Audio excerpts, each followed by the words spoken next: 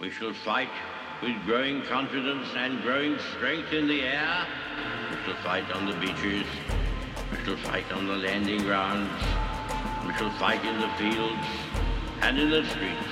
We shall never surrender until, in God's good time, the new world, with all its power and might, steps forth to the rescue and the liberation of people. In times of universal deceit, truth is the only rebellion left. On today's show, the topic is more Q&A, more questions and more answers. And today's question is this: does everyone have a conscience, whether you're Christian or not? And if so, why do some people exhibit bad behavior? I'm Dr. Everett Piper, and this is The Rebellion.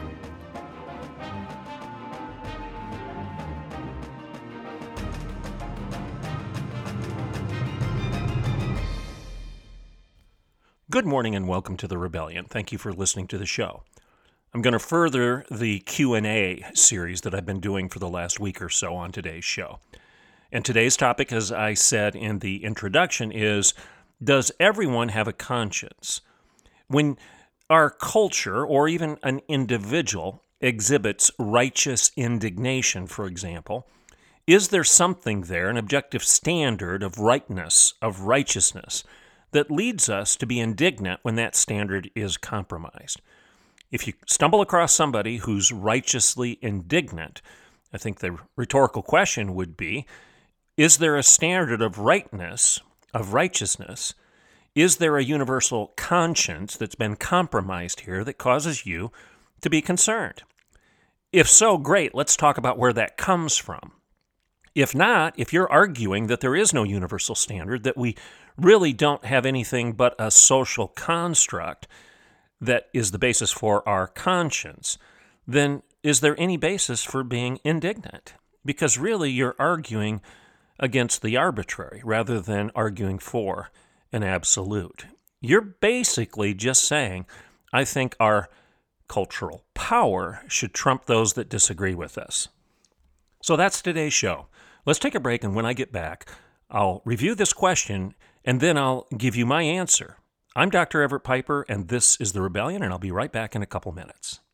In 1978, George and Kay Tedford set out to protect Oklahoma businesses better. Today, their son and our CEO, Mark Tedford, is excited to carry on his family's legacy. Professional liability, compliance, property, workers' comp, health and life. Tedford Insurance's dedicated team gives you access to the nation's largest insurance providers, negotiates the best rates, and protects their own legacy like no one else. Call 918-299-2345 or tedfordinsurance.com. The Patriot Auto Group, locally owned and operated. The Patriot family of dealerships takes great pride in supporting the communities we serve throughout the great state of Oklahoma. The Patriot Auto Group's charitable work has been recognized throughout Oklahoma. Whether it's visiting one of our local dealerships or simply shopping and buying online with our doorstep delivery, the Patriot Auto Group takes the stress out of buying a new or used vehicle. And every purchase comes with our exclusive peace of mind, Patriot Pledge. You get engines for life, plus 1-year maintenance, and 10 full years of roadside assistance, plus so much more. Sure, we can sell you a car, but supporting our community and lending a hand to our neighbors in need? Sold. The Patriot Auto Group. Proud Oklahomans in the communities we serve. Okay, welcome back to The Rebellion. So, today's question, and this is from a dialogue that I had, a few years ago, in a classroom exchange regarding the issue that there is a God, and my argument was your indignation or your anger proves it. So I'm going to say that again. You could title today's show, There is a God, and your anger and indignation and the realization or your argument against bad behavior proves it. So this is an example of an exchange that took place in a classroom. And it's a good exchange. I'm not belittling the person that asks the question at all. No, we should all ask the same question, and we should all be honest enough to listen to the various different answers. Here's the exact question that I received. When I try to understand something, I always seek more information and I consequently ask lots of questions. So here goes. Is there a difference between righteous indignation and conscience? And does one have this indignation only after becoming a Christian, or does everyone have it? If everyone possesses it, a conscience, why does anyone exhibit bad behavior? Close quote. I want you to listen to the question one more time. When I try to understand something, I always seek more information and consequently ask lots of questions. So here goes. Is there a difference between righteous indignation and conscience? Does one have this indignation only after becoming a Christian, or does everyone have it? If everyone possesses it, why does anyone exhibit bad behavior? Close quote. That's the question. Well, I'm going to give you my answer here, so buckle up. Here we go. First, the best way for me to stay on task is to cite your questions one by one and then try to do my best to respond. Now, I think that's critical. When we're responding to people that are trying to be fair and ask us good questions, or even those that are being acerbic and trying to trap us, if they ask us more than one question at a time, under the guise that it is one, but really it's several, stop, take a breath, and say, well, let's answer your questions one by one, because you really asked me more than one. You didn't just ask me one singular, simple question. So I'm going to break down this person's question into several different categories. The first one, I'll quote the person. Is there a difference between righteous indignation and a conscience? Okay, let's just deal with that. Well, the answer, in my opinion, is yes. For me, and I think for the historians, theological historians, for theologians from the early apostles, the Apostle Paul, for example, to Augustine and Aquinas, and then on through the course of history when you come up into modern times, and that is C.S. Lewis and even G.K. Chesterton, Chuck Colson, and others that are among us right now, is that the conscience is that part of a man that understands right from wrong. It's our moral IQ, if you will. It is by virtue of my conscience that I know and I understand there is an absolute moral code. Indignation represents my reaction to this code or rule being broken. So I think there's a difference between indignation and conscience. The conscience is your moral IQ that is given to you by God. All of us understand because the truth of God is written on every human heart. The Apostle Paul tells us that. So whether you're Christian or not, you have a conscience. The truth of God is written on your heart. Every person understands, and C.S. Lewis makes this argument in Mere Christianity. Every person, every child understands that there's a code out there. And if that code is broken, you're indignant about it. And there's a difference between the code and your indignation. For example, Lewis says that children get upset when somebody cuts in line or when somebody else steals their orange. He uses that as an example. You protest. You say, hey, that's my orange. Or, hey, that's unfair. You cut in line. That's your conscience. That's the truth of God written on every human heart. And it's by virtue of my conscience that I know and understand there's an absolute rule here or code here that's been broken. It's wrong to cut in line. It's wrong to steal somebody else's food. It's wrong to lie, wrong to steal. It's wrong to bear false witness. We generally know that it's wrong to gossip because we get ticked off when people gossip about us. We know that rape is wrong. We know the Holocaust wasn't good. And we know that antebellum slavery was evil. We know these things. This is your conscience. So my conscience tells me that truth exists, truth with a capital T. Indignation is my reaction when somebody lies to me. So I know that truth exists. That's my conscience. I'm indignant when somebody violates that truth and lies to me. My conscience tells me that animals should be treated humanely, for example. I'm indignant and righteously indignant when I see my neighbor beating his dog. My conscience tells me that it's wrong to steal. I'm indignant when somebody takes things from my office, my desk, my house without asking, and so on and so forth. You get my point here. The conscience is the law of God, common sense that's common, natural law. That's imprinted on every human heart.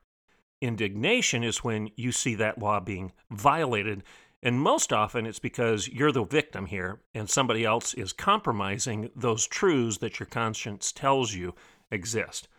So that's my answer to the first one. Is there a difference between righteous indignation and conscience? Yes, I say yes, and I just give you my reasons why. Okay, number 2. Does everyone possess a conscience? And if so, how is it developed? Does one have this indignation only after becoming a Christian, or does everyone have it? That was the second part of this person's question. Well, I've kind of already hinted at this. There's undeniable evidence that the answer is yes. Everyone does have a conscience. Again, in Mere Christianity, C.S. Lewis tells us how this fact was one of the things that led him to become, he moved from atheism to become an agnostic, to become a deist, a theist, and then a Christian. His movement along this continuum of no belief, or at least he claimed he didn't have any belief as an atheist, to an ultimate apologist and defender of the Christian faith, was this reality that everyone does have a conscience. Lewis talks about how this belief in a conscience actually led him to belief in God. When he looked out at various different cultures that spanned the course of human history, he couldn't avoid the evidence of a common moral code that crossed the boundaries of time and geography and race and gender and even religion. Yeah, there were some very modest anthropological differences, Lewis would say, in some moral codes. But people, by and large, shared a common moral assumption from tribe to tribe, from age to age, from culture to culture, continent to continent. Everyone seemed to also have a common reaction of indignation, and let's just call it what it is, anger, when these codes were violated. And this fact goes back to the very beginning of recorded history. If you go back to the book of Genesis in the Bible, this book, the oldest of books, this book called Genesis, tells us that what distinguishes you and me, mankind, human beings, from the rest of God's creation is that God breathed the breath of life in each of us, all of us, human beings, and thereby he created man in his own image. I've talked about this 1,000 times on this show. You're created imago Dei, in the image of God. And I've said you're the imago Dei, you're not the imago dog. Why do I say that?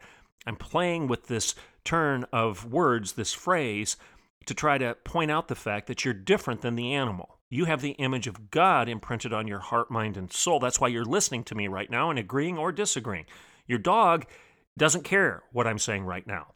You're the imago Dei, you're not the imago dog. You're the image of God, you're not the image of the animal. There's a difference. So, is it possible that this breath of life that's talked about in Genesis, this image of God, this imago Dei, is indeed moral awareness? Maybe it's this conscience that he didn't breathe into a tree or a rock or a cow, but God did in fact breathe this conscience, this moral awareness, moral assumption, moral acknowledgement, and moral culpability into men and women, into human beings, into the image of God, the imago Dei. Does that make sense? I think you can conclude that very rationally from reading the Bible. Now, fast forward out of the Old Testament, and you have the book of Romans, Paul's letter, his epistle to the early Christian church in Rome. And in Romans 1 and 2, the first 2 chapters of this epistle, as we understand it today, by the way, when it was originally written, it wasn't broken down into chapters and verses. We've done that later on so that it's easy for us to find a particular citation that we want to discuss. That's why the entire epistle should be read as a whole and then go back and start trying to digest various different parts of it. And if I want to cite those various parts of that particular epistle, that passage of Scripture, our forefathers have done us a favor. They've broken it down by chapter and verse so that we can find the various different citations that are important to our debate or our understanding of what he's trying to say to us. But in the Epistle of Romans, both of the first 2 chapters tell us that the truth of God is written on every human heart. I'm going to say that again. The truth of God is written on every human heart. That's a direct quotation from St. Paul. And then he goes on and he says that all are without excuse. So it doesn't matter whether you're a Christian or a Buddhist or a Baptist or an Anglican or an atheist or an agnostic. It doesn't matter. The truth of God is written on every human heart, and all are without excuse. So when you realize that and acknowledge that fact, that we all have a moral compass, a conscience, whether we are Christian or not, it really does change the conversation. This fact that I'm talking about right now, that all are without excuse, and that the truth of God is written on every human heart, and that we all have a moral compass, a conscience, whether you're Christian or not, is very important. And this fact is born out of our own experience as we see innumerable non-religious people do good simply because it's the right thing to do. Paul, however, goes on and says this, that because of our stubbornness, whereby we seem to constantly seek to set the terms for our conscience rather than accept the rules and boundaries that are dictated by God, we screw things up. We're the ones who ignore this gift that God has given to us, the thumbprint of moral awareness of His law on our heart, mind, and soul. We're the ones who screw it up because we're constantly trying to reverse the terms for this conscience. We'd rather have it defined by our rules and boundaries rather than God's. And therefore, Paul tells us in Romans 1 that we are given over to a reprobate mind. Some translations say a debauched mind, a broken mind. We can't think any longer.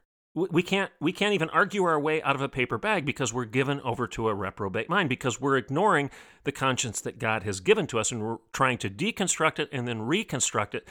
So it's more of a conscience in our own image rather than the image of God. So here's a summary to what I'm trying to say right now. In other words, we have the intuitive awareness that rules and laws need to exist. That is, we do have a conscience. But on the other hand, all of us want to be as God, Genesis 3, and be in charge of the rules, define those rules, rather than accept the ones that are given to us by our Creator. Does that make sense? So, frankly, this rebellion of trying to be as gods, this replay of Genesis 3 over and over and over again throughout the course of human history, it's being played out in spades right now in the lunacy of our federal government. The White House, Congress, and even our courts want to be as God, and therefore they ignore the self-evident truths that they have been given over. They ignore the fact that these self-evident truths exist and that they, the Congress, the courts, human beings, have been given over to a reprobate mind. They're literally crazy in their arrogance. And they have a conscience, yes, but it has been corrupted by their hubris, exaggerated pride and self-confidence, rather than refined and tempered by humility. The indignation that we're talking about right now is without any anchor point if there is no God to refer to when you express indignation. People are angry about injustice, but they're unwilling to admit that the very concept of justice is meaningless unless it's endowed to us by an ultimate judge with a capital J, our Creator. That justice isn't created by us, but it's given to us, defined to us by God. And as we struggle for power, we've got to recognize that human power is very dangerous. It's only God's principles, with a capital P, that are going to provide us with any sense of personal freedom and dignity. So in other words, when you're given over to this reprobate mind, as I would argue much of our culture is, from Washington, D.C. to San Francisco to your own local schools, you're delusional because you're basically in a quest for your own God-like status. And as you pursue that ultimate original sin, everything gets more and more broken on a daily basis. I hope that makes some sense to you. So let's move on to the third component of this person's question. And here's his quote again. If everyone possesses it, i.e. a conscience, why does anyone exhibit bad behavior? So essentially, I'm going to paraphrase his question. If we both agree that everyone has a conscience, then why do we have so much junk going on in our culture, in our lives? Why is there so much bad behavior? Why don't we live up to that conscience, that sense of natural law, that common understanding that theft is wrong, or rape is bad, the Holocaust was evil, and antebellum slavery wasn't a good deal? why do we continue to break these rules? Well, I've talked about it before. It all comes down to the concept of sin. So as I've just said earlier in the show, I personally believe that there is irrefutable evidence that we are moral beings and that everyone has a conscience, as well as a general understanding of what's right and wrong. Again, cows don't have this. Animals don't have this sense of moral awareness and moral culpability. Human beings do. That's why you see the left arguing for justice, for equity, for inclusion, for affirmation, for tolerance. All of their stated agendas and goals of the critical race theorists and everybody on the left actually are arguments for morality. They say that they believe in moral neutrality, but they really don't. Their entire agenda would collapse like a house of cards if they denied that there was some moral standard that was being compromised, and therefore it justifies their indignation against that compromise. So really, we're both agreeing, the left and the right agree, that there are certain self-evident truths that are endowed to us by our Creator. There is common sense that's common. There are natural laws by the giver of nature, the creator of nature, God himself. But the problem here is the left wants to deny the source of those rules and pretend that they are a higher source, a higher judge, if you will, than the intelligent person, God himself, that revealed those things to us and imprinted them on our heart, mind, and soul. So there's irrefutable evidence of everything I just said. Because anybody that wants to argue against me right now, who's listening to the show and say, well, I disagree. I'm indignant that you would argue that there's an objective moral standard. You're sawing off the branch upon which you set. It's this age-old fallacy of the left. That's why they keep saying stupid things like, I can't tolerate your intolerance. I hate you hateful people. I'm sure that nothing is sure. I know nothing can be known. I'm absolutely confident there are no absolutes. And now they'll say, there is no moral objective truth. Moral objectivity does not exist. Well, how do you know? Because you just stated an absolute moral objective. You just grounded your argument in the very thing that you're denying. It makes no sense. So, bottom line, if you believe there is a right and wrong, and everybody does, as C.S. Lewis argues, and as history proves, in fact, G.K. Chesterton said there's no more provable aspect of all of Christianity than the original sin. We all turn on the nightly news. We all read our newspaper. We all listen to a podcast. We all listen to the radio. And we get indignant over some of the injustices that we see out there. On the right, we get indignant because you're trying to take away our personal freedom. On the left, you get indignant because you think the climate is being compromised by the selfishness of the right. We're both agreeing that there's an objective standard that's been compromised. Well, where did it come from? So our propensity to be offended and to therefore feel righteously indignant or get angry proves the point. We all intrinsically know the moral boundaries are there. None of us like it when the boundaries are crossed, and we become victims of the people that cross them. That's true on the right and left. It doesn't matter.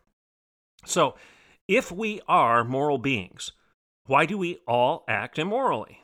Why do bad things happen? And why do we, moral human beings, behave badly and do bad things? Why do we cross the boundaries, in other words? Well, here it is. I think it all boils down to freedom. Freedom. God created us in his image, and this by definition means that we are free. God is free. He created us in his image. We are free. We are free to act as moral beings. In the image of God, as God acts freely, he created us with the same freedoms. We are not like a rock or a chemical compound, or a pig or a mule for that matter. We are not the sum total of chemical reactions.